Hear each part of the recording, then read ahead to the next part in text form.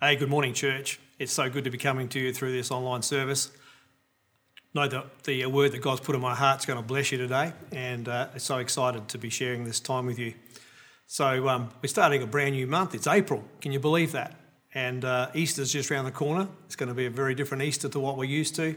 Not getting together at church physically, but we're going to be able to continue to bring online services to you into the foreseeable future. I'm so excited about that, and looking forward to using this process to keep bringing the Word of God, encouragement, joy, faith into your very lounge room. So wherever you're watching it, whether it's nearby in South Australia, in Adelaide, across the nation, or indeed with our friends overseas, we just want to say God bless you and welcome to this sermon. So we're looking at a topic from April called forgiveness. Forgiveness looks at life differently.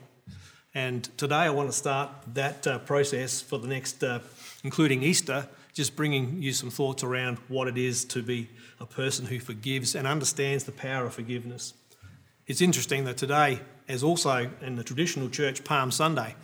And we don't always make a big deal about that, but I felt like this morning I wanted to bring some thoughts to you about what had happened when Jesus entered into Jerusalem on that donkey 2,000 years ago, and the correlation between that activity and the power of forgiveness that he was walking, actually being ridden into. He was on a journey amongst a whole bunch of people to a place of betrayal and to a place of being judged and then executed. So let's just have a look at the story.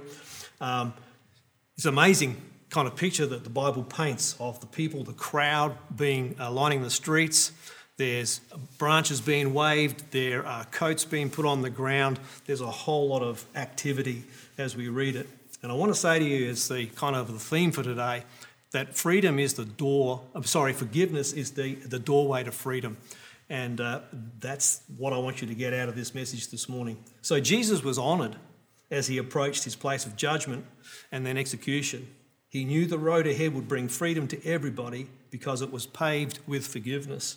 Not just branches, not just coats, but a willingness on his part to walk down the pathway to his ultimate goal, which is to be put to death so that our sins are paid for. So they went and found a colt outside in the street, reading from Mark chapter 11, tied at a doorway. As they untied it, some people standing there asked, "What are you doing untying that colt?" They answered as Jesus had told them to, and the people let them go. When they brought the colt to Jesus and threw their cloaks over it, he sat on it. Many people spread their cloaks on the road, while others spread branches as they'd cut in the fields. Those who went ahead and those who followed shouted, "Hosanna! Blessed is he who comes in the name of the Lord. Blessed is the coming kingdom of our father David. Hosanna in the highest."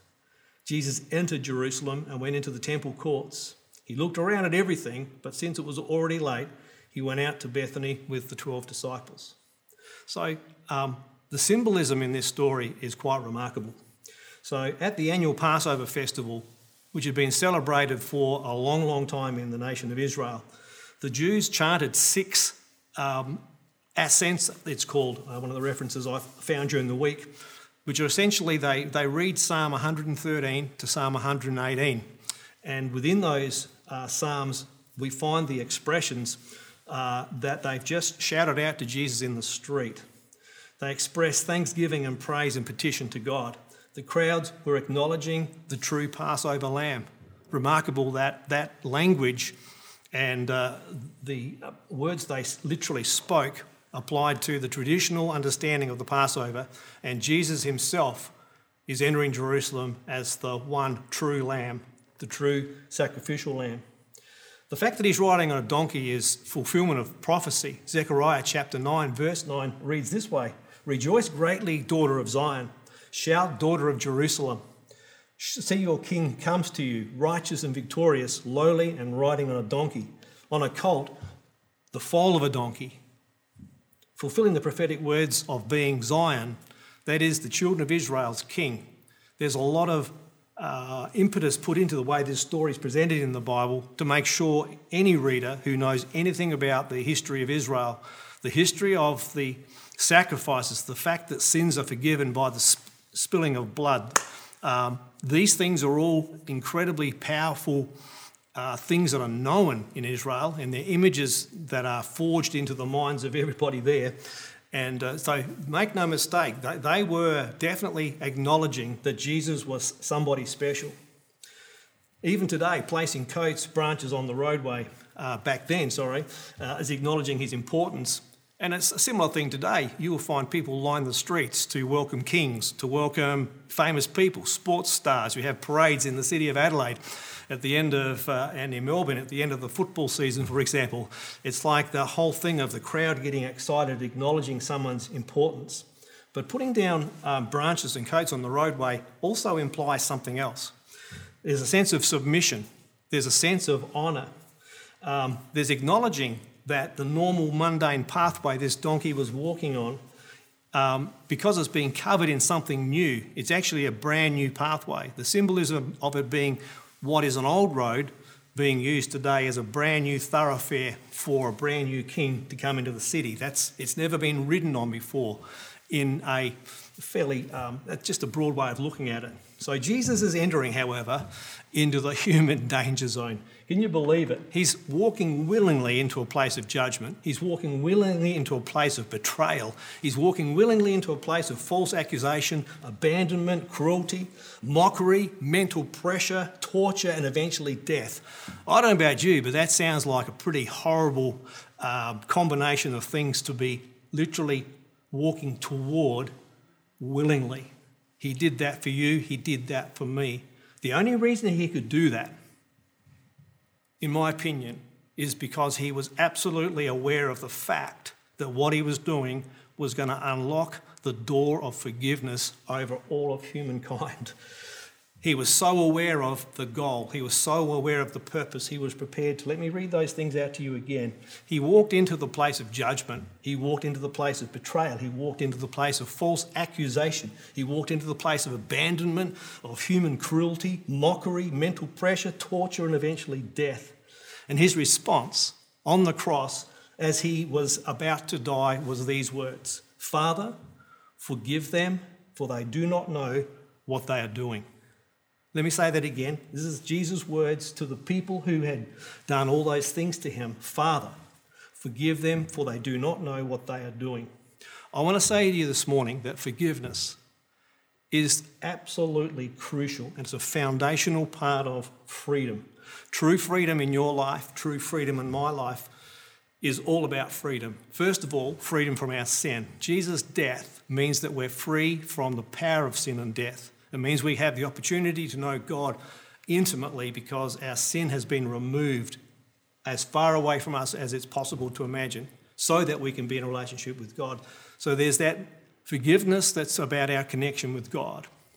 But many, many people who are Christians, and certainly many people who are not, around the world, are absolutely trapped in various spheres and context of unforgiveness. And this message this morning, I hope, will help you to crack open the door, to actually see that there's a way free for you to step out of the prison. Sometimes the prison of unforgiveness is something that we've built. It's not what other people have done to us. They might have been the catalyst to the building project. But many, many, many of us have, over many, many years, built this incredible prison, this fortress of unforgiveness that causes us to be totally trapped. If your circumstances determine your ability to forgive, you're trapped, because you're making yourself vulnerable to the changing ebb and flow of life. You've built a jail that only you can open. The person who utters or maybe harbours this thought, "I will never forgive them," is actually in prison, built and reinforced daily by their own choice. We can be deluded into thinking that the person who's violated us or abused us or we've been taken advantage of or whatever the context was where forgiveness needs to be expressed by us, that's not the issue. The issue is that if we refuse to do it, we find ourselves not the person who's actually the problem or the situation that we can't forgive. That in itself may or may not ever be resolved. And so we've got to decide, what choice do I have? I have got the choice to forgive. So the person who has consciously or subconsciously imprisoned themselves with, I can never forgive myself for that, or there can be no forgiveness for me, has built a fortress that will keep them imprisoned for life. Jesus came to set prisoners free. He makes that statement in Luke chapter 4. And it's so true when it comes to the prison that we build and find ourselves stuck in when we start getting trapped by unforgiveness. He shows us that freedom comes through forgiveness. A little while ago, on a recent trip, we were in Europe, and for the first time we went to the Auschwitz-Birkenau concentration camp museum in Poland. And it was a very confrontational place, very confronting, lots of stuff on display, a lot of information about what happened in that place. Let's just say it was a very sobering place to go and visit, knowing that 1.1 million people were executed there. Some of the comments made by tour guides, etc., there were along the lines that we're actually walking in and in amongst just one huge cemetery. There is so much human remains to this day in the fields there. Ash, it's like, whoa, man, it's unbelievable. And read an incredible book when I got home that a friend of mine said, you should read this book since you've been to Auschwitz, and it's called The Choice, written by a psychologist, a survivor of Auschwitz called Edith Eger. And she spends the whole book unpacking some of the story of her journey into Auschwitz, her meeting with Joseph Mengele, and surviving Auschwitz, being pulled out of there just before the war finished and ended up being sent down to a place just out of Salzburg in Austria to be left for dead. And in fact, the Americans who liberated her dragged her out of a pile of corpses, and she was lying amongst dead people. And she explains how she recovered from that incredibly difficult and absolutely traumatic series of events in her life with her sister. And there's a whole bunch of things. She tells stories about people that she's interviewed as a psychologist and the therapy that people need to get set free. One of the biggest things that she brings into this book, which is why I'm mentioning it, is the absolute power of forgiveness. At every turn, she was learning, and she learned over the rest of her life, that she was trapped, and she found various arenas of her life where she was trapped for years and years and years, to the point where she actually left her husband at one point, blaming him for everything that was going wrong in their marriage. The great news is they actually got reconciled and got back together and remarried after they divorced, because she had found out that lots of what she was saying and accusing her husband of being and not being was all about her inability to forgive this, that, or the other along the way. Anyway, I want to just cut to the chase with this story. Toward the end of the book, she actually relays the story of getting the courage with her husband to go back to Auschwitz and actually go back into that place where she was terrorised. There's no two ways about that. And the thing about this particular part of the story that's so intriguing and powerful is this.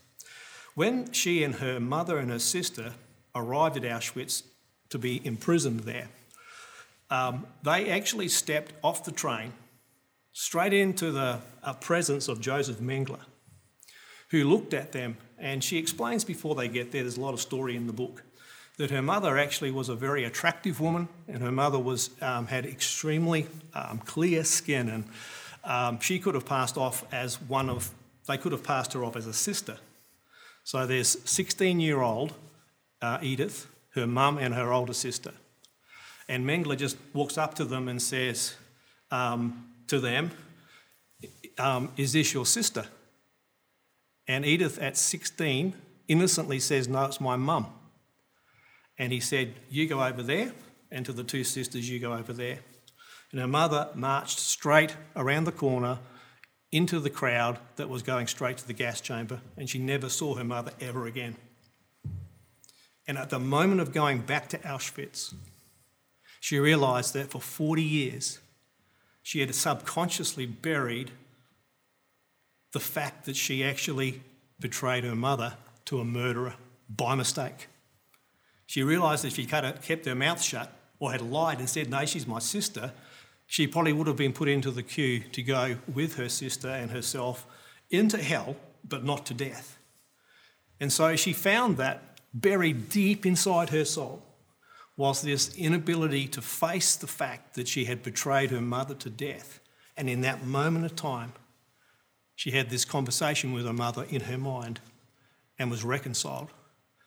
She had to forgive herself for an innocent mistake as a 16-year-old kid, and it had haunted her for 40 years.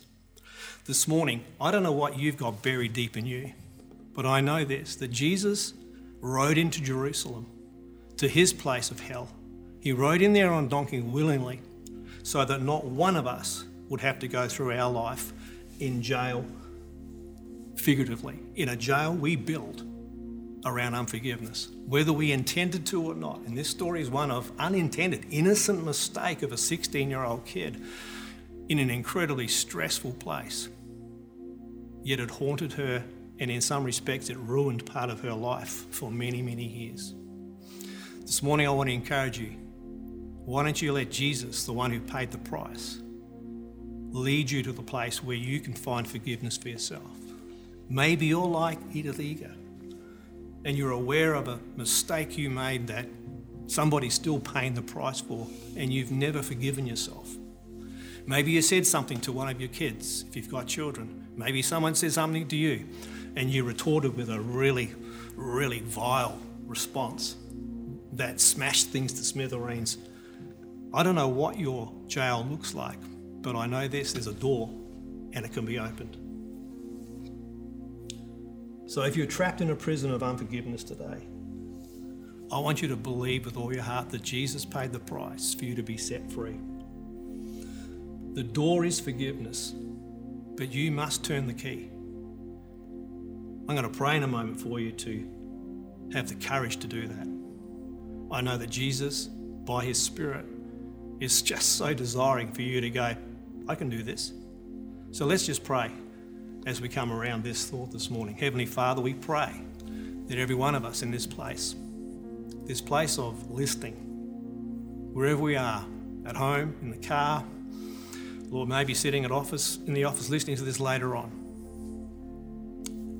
Whatever's going on in our world today, Lord, I pray that we would find the courage to face up to an issue of forgiveness. Pray right now, Lord, by your Spirit, that you would shine the light on, especially something that may be buried or concealed or subconscious, that's got us locked up. Pray, Father, for people who've got, let's just say, serious connections with this, that a prayer like this is just the beginning of the journey out. Pray that you'd lead them into the care of professionals, lead them into the care of a mature Christian, somebody who can walk with them so that they can come out of that place of being entrapped to a place of absolute freedom. I thank you, Lord, that freedom is found, that forgiveness looks at everything differently. And I pray that every one of us today, Lord, can see our future through a different set of eyes today because we choose to be the person who forgives. In his name, amen. If you prayed and listened to that prayer, if that opened your heart, maybe you're sitting there listening to this and you're thinking, well, I actually don't understand who Jesus is. I'm not sure how what he's done applies to me. Maybe you've never understood that it does apply to you. I want to encourage you this morning to make a decision to follow Jesus. I want you to make a decision to put your trust in him. I want you to make a decision this morning to be the person who understands like never before everything that I've done that's wrong or a mistake or that's kept me trapped in my life in a negative sense of the word. He's paid for. How do I get that to become a reality of freedom for me? And so we can find ourselves today, and I'm going to pray again in a moment, a prayer that you can find on our website. You can turn to it and read it for yourself, but I'm going to read it out to you, and I want you to pray this prayer. If you've never invited Christ into your life, or if you're sitting and listening and you know because you know this morning, you've been trapped and you've lost your way with him. Why don't you read this prayer? Let me say this. I'm going to read it to you, but you can read it for yourself afterwards. And if you do pray this prayer by yourself, and if you do read this prayer later by yourself and mean it, we'd love you to email us and tell us that you've done that. We'd love to get someone in touch with you to help you discover just how amazing a life's journey with Jesus can be. So let's just pray this prayer together to close this morning. Lord God, I believe that Jesus Christ is the Son of God, who died for my sins and rose to life again. I'm sorry for my sins, and I ask for your forgiveness. I accept Jesus Christ as my personal Saviour. I ask you to transform my life and give me your Holy Spirit to lead me all of my days. Thank you for your unlimited goodness and grace over my life. In the name of Jesus, amen. God bless you, church. We're going to have a great week in the lead up to Easter. I know that we're in isolation, self-quarantine, we're social distancing. There's a whole lot of, let's just say, parameters around our life that are very, very strange for us. Let's make sure we keep connected, keep Zoom parties happening with connect groups, whatever. Just make use of technology to stay connected. We love you and we're praying for you, and we look forward to seeing you again next week over the weekend of Easter. God bless. How good was that? Such a